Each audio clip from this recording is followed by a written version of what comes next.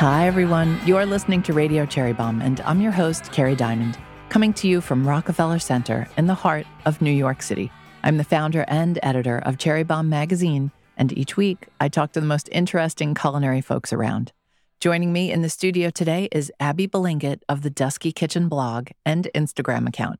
Abby's debut cookbook will be out tomorrow, and it's titled Mayumu, Filipino-American Desserts Remixed. This delightful book is filled with Abby's unique twists on Filipino classics, and I especially love Abby's essays about her upbringing and culinary awakenings that are sprinkled throughout. I hope you all pick up a copy of Mayumu and support Abby, because as you're about to learn, she is a unique talent. A little housekeeping. The Cherry Bombe Jubilee Conference is taking place Saturday, April 15th at Center 415 in Manhattan. Jubilee is the largest gathering of women in and around the world of food and drink, and this will be our 10th in-person Jubilee. It's also Cherry Bombe's 10th birthday. Can you believe? Jubilee Day is filled with great talks, networking, beautiful things to eat and drink, and lots of opportunities for connection, conversation, and community. Jubilee tickets are on sale right now, so visit cherrybombe.com for more, or click on the link in our show notes. We would love to see you there. Also, thank you to everyone who joined us for our Graduate Hotel event in Tucson. I had the best time exploring the city. Next up is our stop at the Graduate Hotel in Palo Alto. That event is sold out. If you're coming, please say hi. Now, let's check in with today's guest. Abby Balingit, welcome to Radio Cherry Bombe. Thank you, Carrie. It is a pleasure to be here. Oh, well, it's such a pleasure for me and such an honor because tomorrow is your pub day. It's wild. I cannot believe it. It's surreal. I can imagine. It must feel very surreal because the book came together pretty quickly in terms of cookbooks, which our listeners might know sometimes take years to come together. Yeah. Most of the writing and recipe development and also the cookbook shoot happened from January to May 2022. And obviously edits and stuff, that takes months after the fact. We will talk all about this book in just a little bit, but I want the readers to get to know you a little bit better. I was shocked but not shocked to learn you still have your day job. Yes, I still work full-time. I work remotely. It's like a 9 to 5, but I am making it work. And how is your employer with your side hustle? They are so supportive, which is really rare, I feel like, to find. I was very nervous on my performance review, and I was like, are they going to ding me for also writing a cookbook at the same time? But no, I mean, I'm really grateful to be remote because I know everyone has kind of gone into hybrid or in person fully. So it is a luxury to be able to write and recipe develop from home, but also do my job on the laptop and all that. Did you bring baked goods to your performance review? I was all on Zoom, so I cannot, unfortunately. But I used to bring cookies to the office, so I think I get a pass from that. That does make you popular, but you're right. How do you do that now in a remote work situation? You grew up in the Bay Area. I did. So I was born in San Jose, and I lived there for 6 years, and then we moved to Stockton, which is in the Central Valley. But I really claim both because my family, my extended family at least, is really still in San Jose on my mom's side, for sure. And it sounds from the book you have a big, beautiful extended family. Yeah. So whenever I think of family, I never just think of my sisters and my mom and my dad. I think of cousins, my aunts, my uncles, and they're just everywhere, not just in California, but back in the Philippines, across the whole country, basically, and outside. So it's a lot. There's a lot of people to love. So one of my favorite things about Mayumu is you have so many great essays in this, and they really let you combine a lot of memoir with the recipes. And you talk about your experience in high school.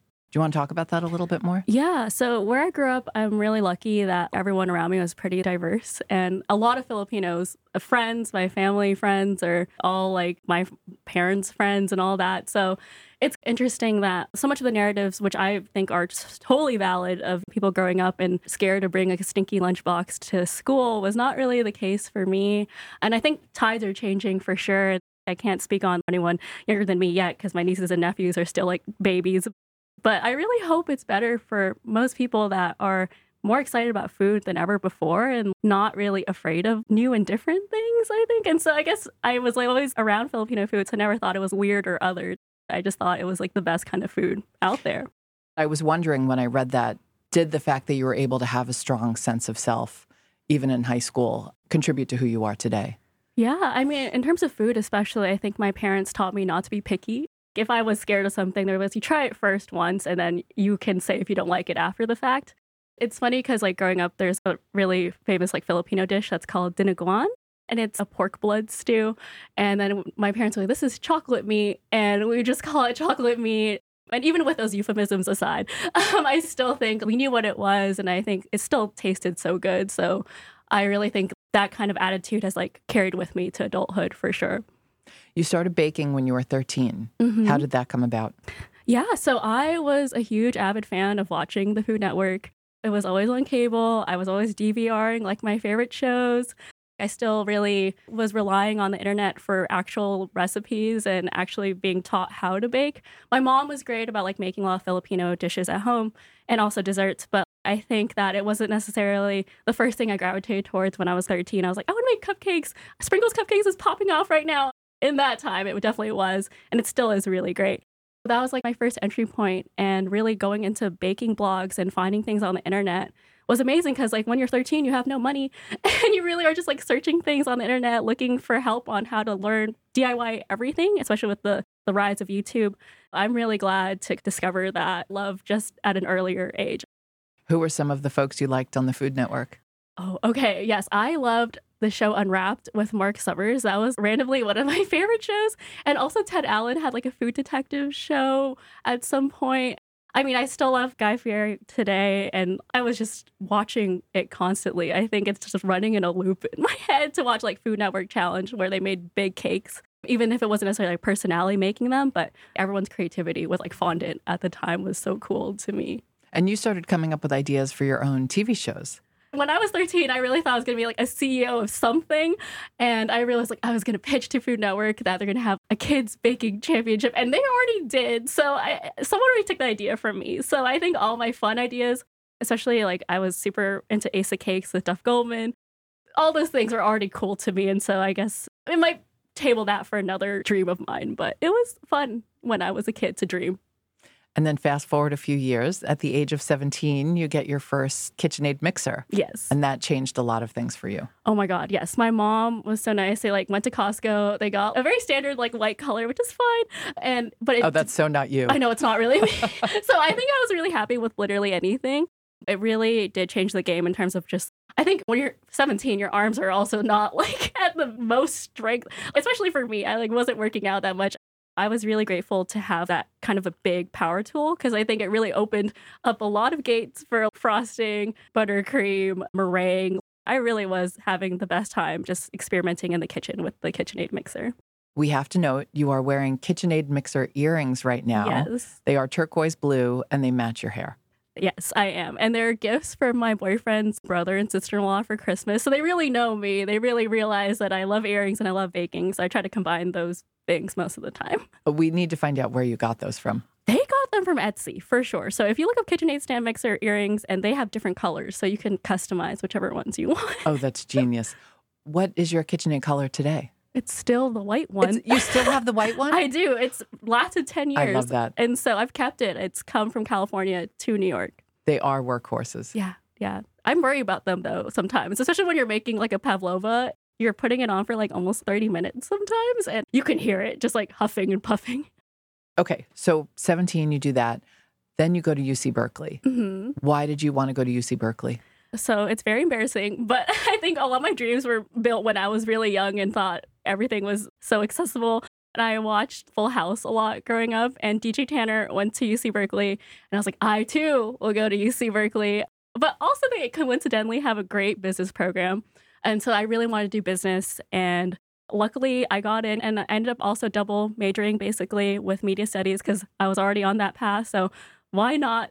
A lot of my life, I feel like I just can't say no if I've already started, so I'm going to just keep doing it. And so that's kind of how I ended up with 2 degrees. Let me go back a sec. Who is DJ Tanner for those who are like, I don't know what she's talking about? Oh my gosh. Oh, she is like the eldest daughter in Full House. So if you think of Mary-Kate and Ashley, that's like their older sister. Got it. Mm-hmm.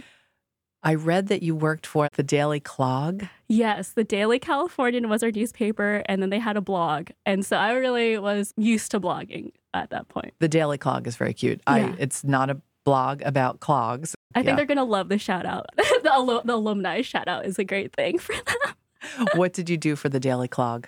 Oh my gosh. I used to run the silliest stories sometimes. I would say if Gordo from Lizzie McGuire went to Berkeley, what would he be doing here? And the actor who plays him actually went to UC Berkeley. So there was a lot of that. I got away with doing some dessert related stuff. I'd be like, where are the top 5 places to go in Berkeley for a great gelato or some similar headlines like that. You seem to really love the food scene there. Yeah. I really think it was a luxury to also live so close in proximity to the rest of the Bay Area because you're basically like a BART train away from everything you want to check out. And so Berkeley itself, though, is very famous. Chez Panisse is like a big rite of passage. If you ever get to go, then you've made it. But I was lucky to get to go at least twice in my time.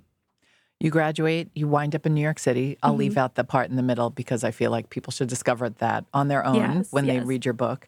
And you do need to read it. It's more than a cookbook, as we've discussed. Why did you come to New York? I really wanted just a big change. And I loved California. I think my first dream out of college was going to be with my friends in SF and like having adults job and doing that. But I think moving to New York was like kind of the move for me just because I think a lot of business, entertainment kind of opportunities, marketing opportunities were here. And that's how I ended up moving here was because I already had a job in place. But it was funny because that year, with summer 2017, my parents were already planning like a reunion with my family here in Jersey. And instead of packing for just 2 weeks, we ended up using everyone's carry-ons for my clothes, for my stuff. And so I'm really grateful that like life just worked out somehow. How did we win out over LA? Honestly, I just don't like driving. And so I'm really scared to drive. I can be honest about that because my boyfriend does schlep me around everywhere. And I also take the subway a lot. But I think because I haven't driven since I was basically 18 and also living in New York doesn't help because you're really not driving that often, I'm very afraid. And LA traffic would probably kill me. I don't think I could take it. I'm too weak for LA, I think. Because I was like, why didn't you just go to LA? No. Because I bet your parents wanted you to stay close. They're very just much knowing about your parents from reading your book, I would imagine they wanted you as close as possible. Oh, yeah. They are already like, oh, are you tired of New York yet? And I'm always like, no. And they're always like, no. You actually dedicate the book to your parents, Yeah. obviously. And can you read this to me and tell me what yes. this means in the inscription that you have there? I got it. To my parents, you told me bahala ka sa buhay mo, so I did. So bahala ka sa buhay mo basically means do whatever with your life. And a lot of times the connotation is negative because it's like my parents or anyone's parents being like, okay, you're going to go out tonight. You're going to go to a party. Okay, do whatever with your life then. And so that's where that comes from. And I kind of wanted to co-opt that again. And a lot of people in my generation, I feel like, who are first gen children of immigrants, we've really literally have to like twist those words and make them our own. And I think it's a good thing. And I don't think this is exactly what my parents expected for me to like write a cookbook and move to New York. But I'm really glad that life has panned out in a very fun, surreal way. Absolutely. So then the pandemic happens. Yes. You have to work from home. What happens in March of 2020? Oh, yeah. So I basically went full remote for my job. And every day I was worried because the live music industry was super impacted. It was awful. Like I thought, like every day I thought I was going to lose my job. But that was worse than restaurants. I mean, restaurants had to close, but people still had to eat. I mean, people didn't have to go to concerts. Yeah. So it was tough. And I really was like, you know, it is a joy kind of like working in my job just because I get to interact with so many parts of the industry. There's like artists, there's promoters, there's venues. But you could totally see that it was just like a domino effect of everyone's lives being like turned upside down. And so it was a sad time for sure. And I felt very depressed and spiraling. And I was turning 25 in April and I had the first Zoom birthday party. It was cursed. But yeah, it was not fun. It was not a good time. But you didn't get laid off. No, luckily I'm still at this company, thank God. And we made it through just with live streams. And I know a lot of people really went to the virtual space to kind of try to figure out a way to continue a community. And yeah, somehow we weathered the storm and it's busier than ever before at this point in time. But also, the Dusky Kitchen was born. Yes. So before the pandemic started, I really was like, my 2020 goal was to do my baking blog and really put it out there. And I think I really made it happen when I bought the domain. And when you buy a domain, it's over. Like, you've committed. And so I did that. And I actually started really blogging and posting recipes. I think it was August 2020. Now, you are the queen of the tiny kitchen. Yes. Tell everybody what Dusky Kitchen means. Yeah, so Dusky, it was kind of fun play on like before, again, pre-pandemic, I was commuting from work and I was working in Midtown Manhattan and I live in Bed-Stuy. The only time I could bake was right after work. And so around that time, it's always around dusk when the sun is setting. And I also only have one window in my kitchen, and it's not ideal. And the gray walls are really killjoy. Like, I think the landlord special is the worst. So I really have tried to like make the best of the situation and just call it the Dusky Kitchen. And that's, I guess, some people just, it's weird because you'll get like the spam emails are like, "Hi, Dusky." And it's like, that's not my name. That's funny. Yes. So the Dusky Kitchen is born. Also, Bakers Against Racism happened. Yeah. That inspired you also. During the whole Bakers Against Racism movement, you decided you were going to start making something to be part of this whole amazing thing that was happening. What did you start to make, and where did you sell them? How did you get the word out? Yeah. So I was kind of inspired, again, by my own background. I was like, I want to do Filipino-American like fusion kind of desserts. I remember in the first box, there was like a strawberry polvoron. There was like a miso pork floss brownie. And then there was like horchata bibingka. All right, we have to go back to miso pork floss brownie. Yes. There was like a miso caramel on top of like a standard brownie. That sounds so good. Yeah. It was kind of fun to like experiment. This is what I always wanted to do, but the urgency of the time was something that really drove me to like actually do it and not be afraid.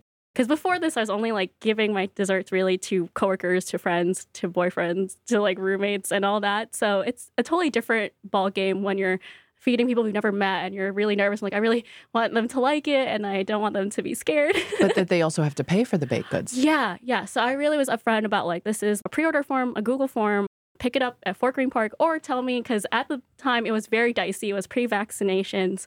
My boyfriend was really nice to volunteer to drive certain boxes to like Brooklyn, Manhattan, Queens. And that radius is much bigger than I thought. So we were really going from like Sheepshead Bay to the Upper West Side. And I was like, my bad. I didn't realize directions like that. I do not drive. And so I'm really grateful from that time of being able to actually meet people in real life for the first time in a long time because of the pandemic. And tell us about the name of the treat boxes, because they're very specific. I called them pasalubong treat boxes. So pasalubong in Tagalog, basically, I always say short form word for it is souvenirs. But actually, like when you think about it, it's more of just a tradition when you're in like a Filipino family is really if you're going to go travel, you're going to buy little treats and desserts and candies and bring them back to friends and family as gifts because you want to give them a piece of your travels. And so that's kind of like the inspiration from my boxes is like in my head, I'm like traveling to these places and my kitchen is a portal to like everywhere else I've really missed. And yeah, that was how that name came to be. What were some of the organizations you were raising money for?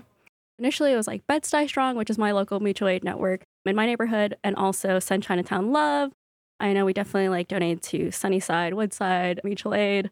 And even like at the time, there was a huge typhoon that hit the Philippines. Definitely Kids for Kids and For the Future were different organizations helping victims of the typhoon.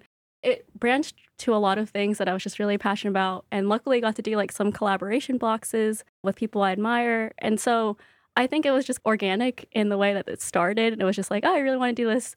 And I'll try to bake at scale for the first time ever. And that was hard. And I never knew how to do that before. And so it's really tested my limits of baking. And I'm really glad because otherwise I would have just thought I could never do it if I never tried. You have such a unique baking style and you bring so much flair and fashion to your baked goods. I mean, you've really developed your own vocabulary when it comes to baked goods. How did that start to emerge? Yeah, I mean, it's hard. It's funny because I think that Filipino food that I know is just inherently pretty colorful, especially desserts. And I know people think first and foremost of ube, which is like the purple yam. But I just always kind of subconsciously maybe think about like the way that a recipe looks and is presented. And I'm really glad that during the cookbook shoot, my food stylist, Katie Wayne, who's amazing, she really understood that and she got edible flowers that I really wanted and like all these little touches that I think were super important to me, even though I know it doesn't always like make or break the recipe really if it had edible flowers or not. But it made me smile and it made me happy. And that's what I kind of want to do with these recipes was just I want to be happy when I look at them. I want other people to be happy looking at them too and making them hopefully. So you find an audience. You find an audience in two ways. You find an audience for your actual baked goods and you find an audience for the blog and for your Instagram. Yes. And an agent got in touch with you. Yeah. So just literally innocuously posting on Twitter, you just like post, I made these cupcakes today. And they were like Lao Gan Ma, like chili crisp cupcakes. And my agent, Emmy, actually reached out to me over Twitter. And these look so good. If you're ever thinking of writing a cookbook, let me know. And I was like, well, I didn't even think that was a possibility. So let me let you know right now. At the time, maybe I wasn't even ready, but I was like, that's such a cool opportunity that I would never, like, you put the thought in my head. So now I got to do it. And they're so nice and they're based in Toronto. I'm signed to Westwood Creative Artists, and Emmy is based in Toronto. So we've never met. And yet they also have gotten me a book deal. So I'm very grateful for them. So you never thought about having a cookbook? No, it never was really something that like crossed my mind. Even when I was like fantasy pitching to the Food Network for TV shows, I was more just, oh, that'd be me in like a little suit and little briefcase and go to the studio and do that. And those kinds of things, they don't really have like legs to them. They're just like ideas. And cookbooks, I think they're definitely born out of a bit more, I guess, like inspiration, and you have to really be committed to do it. And I guess I was committed at the time, and I still am. I'm in it. It's done. Were you not a fan of cookbooks before? Were you not seeing cookbooks that you thought you could fit into? No, it's interesting as an adult and with disposable income, like that definitely changed a lot of how I like approach cookbooks, because my parents never really had cookbooks lying around, and they're very much of the camp of a little bit of this, like a touch of that until it tastes right. And I'm like, oh God, that's really not helpful for me. Recently, in the past few years, I've been able to like grow my own cookbook collection, and luckily buy a lot more like Filipino cookbooks, either from the Philippines or writers here in America. And it's such like a game changer to actually see more perspectives of Asian American, Korean American, Indian American perspectives that I really resonate with. And to be able to write a book that kind of fills this gap a little bit of Filipino American, not just to savory food, but dessert. I'm really excited because I don't think I've seen a book like it either. I think it's one of the motivations to write a book is you want to serve the community also that you're writing about. And for me, it doesn't escape me that it's a blessing to be Filipino and to write a story about your life instead of a lot of times, sometimes you see stories are like ghostwritten by like white people and people that aren't even of the community that they're writing about. So I'm really happy to do this for me and for my family, for my community and all that. It is nice to see Filipino cuisine, Filipino American cuisine get its due finally. Mm-hmm. And we were talking earlier about some of the folks on the scene in addition to you. There's Nicole Ponseca, who had her beautiful restaurants in New York City and who was such a trailblazer. Yeah. Woldy. Yes, I love Woldy. Pilar Valdez from the Drew Barrymore Show. Yes. We love. She's been on this podcast and on our cover. Angela Demiuga. Yes. So many folks. Absolutely. And yeah, seeing Filipinx, like their cookbook was really one of the big inspirations aesthetically too, to like see my book now and be like, wow, it's so beautiful, like next to it. I want to write this book, not just for me, but hopefully more people can write whatever they want in like the Filipino diaspora, because I think I really fought for this dessert book because some people were like, why do we need this? And like, why should we care? And people should care. And I think desserts, they shouldn't be slighted just because they're like the last course of the meal or whatever. But it's really a special thing that I think I have fond memories of and really foundational memories of. So I'm pro dessert. Well, we see almost every cookbook that comes out. I have to say, when I flipped through this, I just was really struck by how special it is and how colorful and how it really reflects you so well. Congratulations. Thank you, Carrie. It means a lot to me, especially you've seen and read so many cookbooks. So I think you're an authority for sure to me. And we have a lot of cookbook collectors out there. And you know I don't tell you to run out and buy every single cookbook. But I really do think not only does Abby deserve everybody's support, but I do think it's important if you're a cookbook collector to have this book in your collection. Thank you, Carrie. Again, coming out tomorrow. So pre-order the book or call your local bookstore. Do whatever you have to do. Yes, please. Let's talk more about this gorgeous book. Yeah. Why the title? So for me, my parents are from a province in the Philippines called Pampanga, and they speak their own language there. So it's Kapampangan, and Mayumu means sweet in their language. And it's funny because a lot of even fellow Filipino Americans that have seen my book, they're like, what does this even mean? And if they're not from there or their parents aren't from there, they wouldn't know. And so like in Tagalog, matamis means sweet. So just so like that clarifies a little bit. But I really wanted to do that as like an homage to them, even though my book is definitely me more so than my parents' perspective maybe on traditional Filipino food. So it's definitely the opposite for me. But I still think I wanted to honor them that way. I'm going to ask you a few questions about some of the recipes in this book because the recipes are fantastic. First, I'd love to know, what is a great gateway recipe? Yeah, so there's one recipe in the very first chapter of the book. There's like jam, syrups, and toppings. And I think everyone should know how to make the ube halia 3 ways. And not necessarily you have to do all 3 ways, especially in the case where if you're looking for that jam in the store, which a lot of people are baking with now, It can be really expensive / it's hard to find if you're not at like a Filipino or Southeast Asian grocery store. To be able to make it either from the frozen ube or also from powdered ube. And also there's like a fun, quirky one that's made out of ube pillow crackers. And so I really wanted to show the diversity of how you can go about making it. And it's like a pretty foundational recipe for some of the other recipes in the book where it's like a filling or, you know, part of like a cookie dough. So I really like this as a gateway recipe. And for folks who've never cooked with that or experimented with it, it's a purple yam. Yeah, purple yam jam, basically. Yeah, yeah. And it's even on the cover. Yeah. I mean, basically, it's on the cover. So I know, like, the secret's out that I did not make that ice cream. And the cover said it's store-bought ice cream. But again, I really talk about it in the book, too, to, like, not be ashamed of also sometimes getting something store-bought. It's my favorite Filipino brand, which is Magnolia. It's my go-to ice cream for any Filipino flavor. So they definitely, hopefully, used ube halia in it. It's definitely ube, for sure, on there. Okay, so that's your gateway. Which recipe would you say is the most you? The most me, I want to say, I know it's the cover, so it's a little like a little redundant, but like the Hala Hala Baked Alaska for sure is definitely me. It's very ambitious and it's really extra because it's definitely the lengthiest recipe in the book because there's so many components. So I didn't want to make everyone like make the ice cream, so that is store bought. But the meringue on the top, the coconut sponge as the base, there's like evaporated milk granita that is infused with jackfruit, and so there's also the halo halo toppings that are traditionally. A halo halo is a shaved dessert that's very emblematic of Filipino cuisine. It literally means mix. And so it's just usually shaved ice and then evaporated milk and all the components I was just talking about basically just served together and you eat with a spoon on a hot day. And so that recipe really was like something that I thought was like the showstopper of the book, but also something I hope that people can have a new take on halo halo.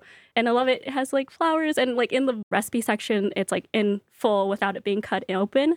And I had little cute toothpicks that had Filipino flags on them. So I put one on top. But yeah, this was definitely something that I envisioned from the start of writing the book. And I love it so much. It's my favorite thing. It's a great cover. It's so eye-catching. Which recipe do you think will be the most popular? I think it has to be, I hope, because I really love this recipe too, it's the adobo chocolate chip cookies. Everyone needs a chocolate chip cookie recipe if you're doing like any kind of dessert cookbook sometimes. This was inspired by a savory Filipino dish, adobo, which most people know is soy sauce and vinegar stewed chicken or other protein. The salt in the cookie is soy. The butter is infused with bay leaf, so I would never forget bay leaf in adobo. And then also there's pink peppercorns on top. Adobo is known for like black peppercorns, which are a little like intense. So I wanted pink peppercorns not just for their color, but like the fruity notes of it to play with the dark chocolate. So I love that recipe. It is very much emblematic of me. Also like the American background, Filipino background, all of it into one cohesive recipe. I loved how in this you blend a lot of different cuisines and cultures. I loved the Filipino flag cookies because they're obviously a nod to the New York black and white cookies. Yeah. Tell us about that recipe. Yeah, I love that recipe. It's very beautiful. I love the colors. It's inspired by the black and white, but it's like red, blue, yellow, and white, the colors of the Filipino flag. And the flavor is not chocolate. It's a hint of jasmine extract. And so jasmine is one of basically the national flower of the Philippines, which is actually sampaguita, which is a family of jasmine. But I think it just is emblematic of my experience. Obviously, living in New York, I go to every deli and there's a black and white cookie and I love them. I know they're like more like cake. Don't know why they're called cookies. I visually just love how much they like marry both sides of my life into one recipe. And I love, also shout out again to my food stylist, Katie Wayne, who put the cutest edible flowers, I think they're actually jasmine, on the actual cookies.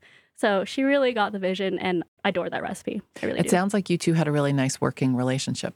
Yeah, I was really nervous because I think this was the first time I truly was like, okay, passing on the reins to someone, be like, okay, you can, I guess, like figure out the schedule and all this stuff and trust.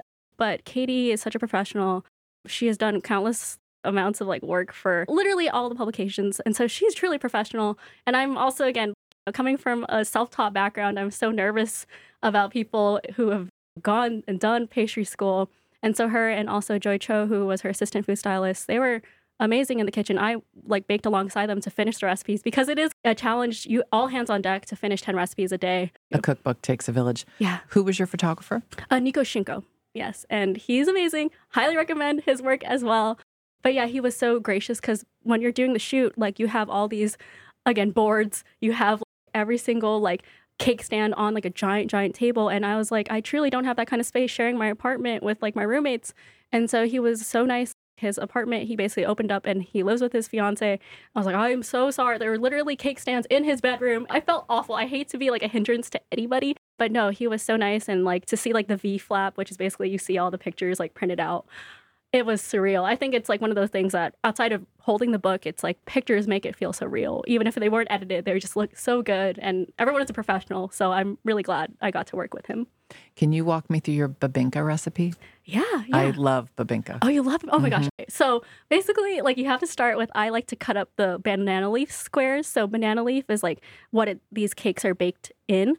And it really imparts like a nice floral, I don't even know, like it has a flavor to it, so you can't miss it. So it's a little bit different than using standard cupcake liners. The actual rice cake recipe is a single bowl mixed kind of situation, so you don't need a KitchenAid mixer for it. And so it's coconut milk, both types of rice flour, glutinous rice flour, regular rice flour for a combination of a chewy bite, and then a little hint of cinnamon. And then so that gets baked into the banana leaf lined cupcake tins. And then on top is an actual horchata glaze. So you make horchata the night before, and then you cook it down, and then you like combine it with a little bit more of like, sometimes if you need a little splash more of the horchata, you can put that on. It's sugar, and then you put on toasted coconut flakes. And so it is definitely like a sweeter bebinka than I think traditional bebinka has, like a salted duck egg and also cheese on top. But I love how horchata already has rice in it. So it makes sense to me to use a coconut bebinka horchata kind of combination. So I love that recipe a lot, and I make it often. I can't wait to make it. You have such a fun section in the beginning. You titled it Tiny Kitchen Essentials, and it is such a delightful read. Oh. Tell us about the pantry section. Yeah, and so I developed the whole book in my tiny Bed-Stuy, Brooklyn apartment kitchen. I share the apartment with three other roommates. And so like I really wanted to tell readers that I too am struggling out here, and these recipes can be done somehow in your kitchen. So I definitely have tips about how to share your space and how to maximize your space. But I really want to include like a big Filipino pantry essential section because there are certain recipes that are very reliant on different extracts and jams that you can have store-bought. But I also was really proud of the section because my good friend from UC Berkeley, Cherie Celestial, is the illustrator for my book as well. I tapped her to do a beautiful spread for this, and Carrie's looking at it right now. But it's like all the little pantry essentials that I love. And she painstakingly drew all that. And I think it goes beautifully with the section. I love the beginning. I think it's a great start to the book. It really is. I mean, this whole book is so joyous, but it's just really, really fun. And I just love the little section you have, like sharing baked goods is caring, patience is underrated. Yeah. And this is a good one, cutting cake into slices. I am always personally nervous whenever a cake is not cut yet. And I'm like, and I want the cake really badly and no one is touching it. So I think it's like off limits for some reason. So I will not touch the cake. Whenever I see something like already pre-cut at a party and it's already there for you, I'm always like, oh, it is open to public, I guess. We can have a little taste. And so I really try to like, if I have things out, I'll put a Post-it note too. I'm like, these are okay to eat. These are not for a photo shoot. These are not for anything. You can have them. But I do love having it pre-cut so people don't be afraid. And also, I think the scariest part is the last slice. I think everyone's a little embarrassed to take it, but I hope some people have less shame about that because it sucks when it's the last slice is left and it's wasted. So yeah, hopefully people will eat more of your goods by cutting it up for them in portions. Have you gotten better at recipe developing? From this book, 100%. I think it was definitely a different endeavor. My blog was more like, I was definitely riffing off of pre-existing recipes for the most part, and to actually like write things from scratch, I was definitely, especially not having a professional pastry background, I think my struggle was that I was coming at it from also imposter syndrome, also fear, even though I was baking since I was 13. The science of baking is also sometimes really intimidating for a lot of people to get into baking. Even to the best of us, we have bad days, the kitchen is not cooperating, something goes wrong. And that happened a lot during development of 75 recipes. After trial and error, it's throwing darts at a board. And if it finally lands in the center, then it's good. And you learn next time that whatever was happening before was not the right, arm movement. So that was kind of like the metaphor for baking for me was like, well, now I know the hard way that this is not working out. This is how I should be doing it. And it's funny, the first food photo shoot I've ever done was my cookbook shoot. And it was a 6-day shoot, which was super, super grueling. It was like 60 recipes, 10 recipes a day on average. And my team was amazing. But I truly never had a huge photo shoot before for food at all. So it was a big learning experience. And even after the fact, getting to go on actual food shoots for smaller things like an article or like a piece or a story, it was not like super easy, but it was definitely easier than when I first started with my cookbook, for sure. How did working on this book change you? I feel more confident for sure as like a person. And I think in your 20s, I'm currently in the latter stage of it. I think a huge focus for me was always like, well, what am I doing with my life? Am I doing it right? Am I supposed to be doing this? Am I supposed to be doing that? And I still ask these questions like every day. To write a book was something that wasn't even on my radar when I was 23. So it's kind of interesting that, I'm allowing myself to be open to new things, different opportunities, the things I would never have thought of possible before, and meeting new people. And for the time before the pandemic, I thought I was like stuck in a rut of like all my friends are the only friends I'm gonna ever have at this point from college, from work. That's it. And it's like, no, like there's so many people to meet and so many people to like connect with. And through baking, I've done that. And it's really exciting. So I am very happy about the outcome of this book, at least for me now. And it's not over. And then you write a book and it's on a shelf forever and ever, but your relationship with it will change. And I'm kind of excited to see how I look at this when I'm 37 and not 27. And I hope I still like love it in the same way, or maybe more ways than one. I'm happy that you're part of this beautiful food community that we have here in New York City. It's great. And New York is like, I think the biggest piece of my success, I feel like, because everyone is so accessible. I'm literally sitting with you right now, Carrie, because of the internet, I feel like. And sometimes growing up, my parents would be like, be a little nervous about, like don't talk to strangers. And like, obviously like, you got to be a little careful. But like, I think that overall meeting people who are similarly passionate about food, like it comes from a good place. And that's why I always feel very trusting with people. And I hope that even after this book is over, this run, whatever, it's not actually over. It's just a new stage of just promotion and being able to see people make the recipes, which it's so insular in the beginning of making the book that I'm just amazed, like seeing people hold it even and not even make anything yet. It's so exciting. Everything is so new and so bright right now. How involved were you in the design of the book? I'm really lucky because my publisher, Harvest, the team there is so trusting of me. And I did not know what I was doing, to be honest. Like when they're asking you all these things, you had your proposal ready and all this stuff. When it came time to it to actually do the design, which is actually the most fun part, I feel like, they asked me like, what kind of style are you looking for? What colors do you like? And so they really were attuned to me. And like, obviously we're talking about how much I love color. And so they were always 100% asking me, is this good? Is this good? We talked about the font, the typeface of the cover incessantly. Like I was always like, it has to be funkier. It has to be like a little extra. And they got it. They got it. They definitely did. It took a little trial and error, but everyone was very on board with kind of like the vision I had. So I'm really happy that everyone trusted me enough to do it, because I think that's not everyone's experience with writing a cookbook. Who are some folks you admire in the industry? Oh my God, there's so many people I admire. I feel like one of the trailblazers for especially this genre, Priya Krishna, Indianish, was like a huge inspiration for me. And she is so kind and supportive online, and I really appreciate her. I also feel like Samin Nosrat, like I too am like from the Bay Area. And so everyone I know adores Samin. It's hard to say how much impact she's done for like the community of food lovers. She's done so much. Oh my gosh, salt, fat, acid, heat. It's just like a Bible now. It was definitely on the mood board, salt, fat, acid, heat. Like I kind of want this vibe for like ingredients and all that stuff. And yeah, there's so many more. I mean, even in Filipino food space, I feel like my friend and food writer, eater, Bettina Makalintal is also one of my favorite people, and was always kind of just like open to helping me with this book, with writing a blurb for my book too. So I'm very grateful for her and her amazing expertise on like Filipino food and food in general, just like talking about it. She's so well versed. And also, I really love Deb from Spinning Kitchen. Definitely one of the trailblazers of the people I admired from the blog space. So she really taught me a lot of how to bake, actually, just reading her blog. So folks are listening to this and they're like, oh my gosh, I'm drooling. I can't wait to get the cookbook. But they ask, how can I get Abby's Desserts in person? Are you doing any pop-ups connected to the book? I actually, first of all, have an event the day of the launch tomorrow at You and Me Books. It starts at 5:30 and until 7. So please come and get your book signed. Are you selling tickets in advance? No, so it's free. Anyone can come in. But also the actual pop-up, I have one Sunday, March 5th at Archistratus bookstore in Greenpoint. So I am from Brooklyn. I'm excited to do a Brooklyn event. And that's where I'll actually be selling desserts and donating proceeds to the HarperCollins Strike Fund. And we're hoping that you'll be at Jubilee. Oh, I would love that. signing Yes. some books. So stay tuned about that.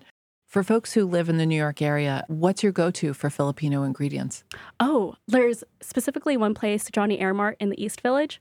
And it's basically, they also have prepared food. So if you're craving like fried fish, if you're craving like your own little bit of turon, which is banana and jackfruit wrapped in like a lumpia wrapper and fried, you can get it there. And also a lot of the ingredients that are in the pantry essentials in my book, you can also get them there without trekking to Queens, which can be hard depending if you don't live near Queens or on a train accessible. So I love going there. Do you have a favorite place in Queens? Oh, Since you are the Subway gal. no, I do love the Subway. Okay, I am pro Subway. I was just in Elmhurst and there was like a whole block of Filipino restaurants. And I was really, really amazed because, again, I've lived here for 6 years, but every day I'm like discovering something new about the city. And there's one place was Kape and Torta, basically was the name of it, and had great sponge cakes, mamon, which is what they're called, and the best hala hala I've had, which I was like in the city, which I was Whoa, like, that's... Stop. Tell us again where to go because that's a big statement. Yeah, it's Kape Torta, I think is the name of it. It was just like a quintessential like hala hala with like really yummy ice cream and all the layers of like red bean and like nata de coco, the jellies. It was just good. And I think it's hard to come by sometimes when you're just really craving like really, my book is not traditional whatsoever, but sometimes you are craving like the things that you had growing up exactly the way that they were. So I do appreciate that about especially all the restaurants in Elmhurst, but that one is in particular. Okay, Abby, speed round time. Okay. One of your favorite books on food? I want to say Taste of Control. But I don't know that book. What is that? Basically, it's about like the influence of like American occupation in the Philippines on food and society. And the author, I think, is Rene de Urquiza. But it's an incredible book. And I think it should be taught in like history classes because there is so much of an influence, again, of just like if you think about the prevalence of Spam and like different canned products in countries like the Philippines and even Hawaii, it is in large part because of like military occupation and society, like those kinds of things are very real and need to be talked about. What is your favorite food movie? I love Matilda. I was just thinking about the chocolate cake because I had an amazing chocolate cake in Key West and I loved that movie. Favorite kitchen tool? Oh, okay. The KitchenAid mixer. I feel like I talked about it enough. It has to be. Since you work in music, who's an artist we should all be listening to right now? You should all be listening to Bia Badubi if you aren't already. She's a great like Filipino indie artist. One thing that's always in your fridge? I always have bagoong, which is like a fermented shrimp condiment. Favorite childhood food? I love those strawberry shortcake bars, the frozen ones. I also buy them to this day. Oh, the good humor ones? Yes. Yeah, I love those. Snack food of choice? Oh, I also love Gushers. It's very, I know I have the palate of like a 7-year-old, but I do get them occasionally. I put them in the fridge and I eat them cold, which is weird, but I love them. You're so funny. Footwear of choice in the kitchen? I Barefoot? I mean, you're at home. That's true. When I'm at home, I do go barefoot a bit more. But if I'm like working in like a kitchen clog or like clogs, or also more specifically, I feel like I go for Crocs a lot. Any motto or mantra you live by?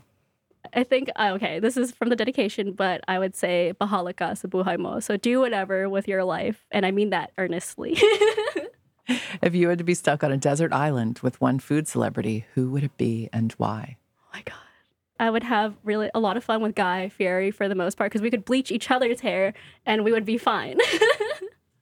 You know what is so funny? I knew you were going to say Guy Fieri. Really? I don't know how, but after asking that question to so many people over the years, like I can usually guess who they're going to say. I know. I really love him. And he's also from California. So I always like have a soft spot for Guy. And we watch him all the time for Diners, Drive-Ins, and Dives. I feel like the guy has done so much for the food world. You know, he loves the mom and pop places. Yeah. And those are my favorite places too. So I love all aspects of food, but he's great. Oh, well, Abby, you are great too. Congratulations on this gorgeous book. Like I said, I hope everybody runs out and gets it. I can't wait to cook from it and bake from it. And you're a treasure. Will you ever have a bakery one day? I never say never. So I really hope maybe one day. Who knows? Okay. Well, fingers crossed. But in the meantime, you told us ways people can get your food. It was great to see you. I'm really glad to be here. And thank you so much, Carrie, again, for your time.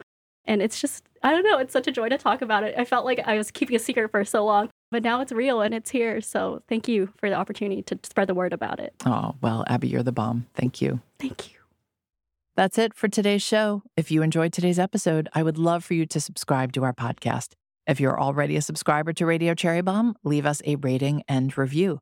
Let me know about a potential topic or guest you'd like featured on a future show. Also, sign up for the Cherry Bomb newsletter over at cherrybomb.com so you can stay on top of all Cherry Bomb happenings, podcast episodes, and events. Radio Cherry Bomb is a production of the Cherry Bomb Podcast Network. Our theme song is by the band Tra La La. Thank you to Joseph Hazen, studio engineer for Newsstand Studios. Our producer is Catherine Baker, and our associate producer is Jenna Sadu. And thanks to you for listening. You're the bomb.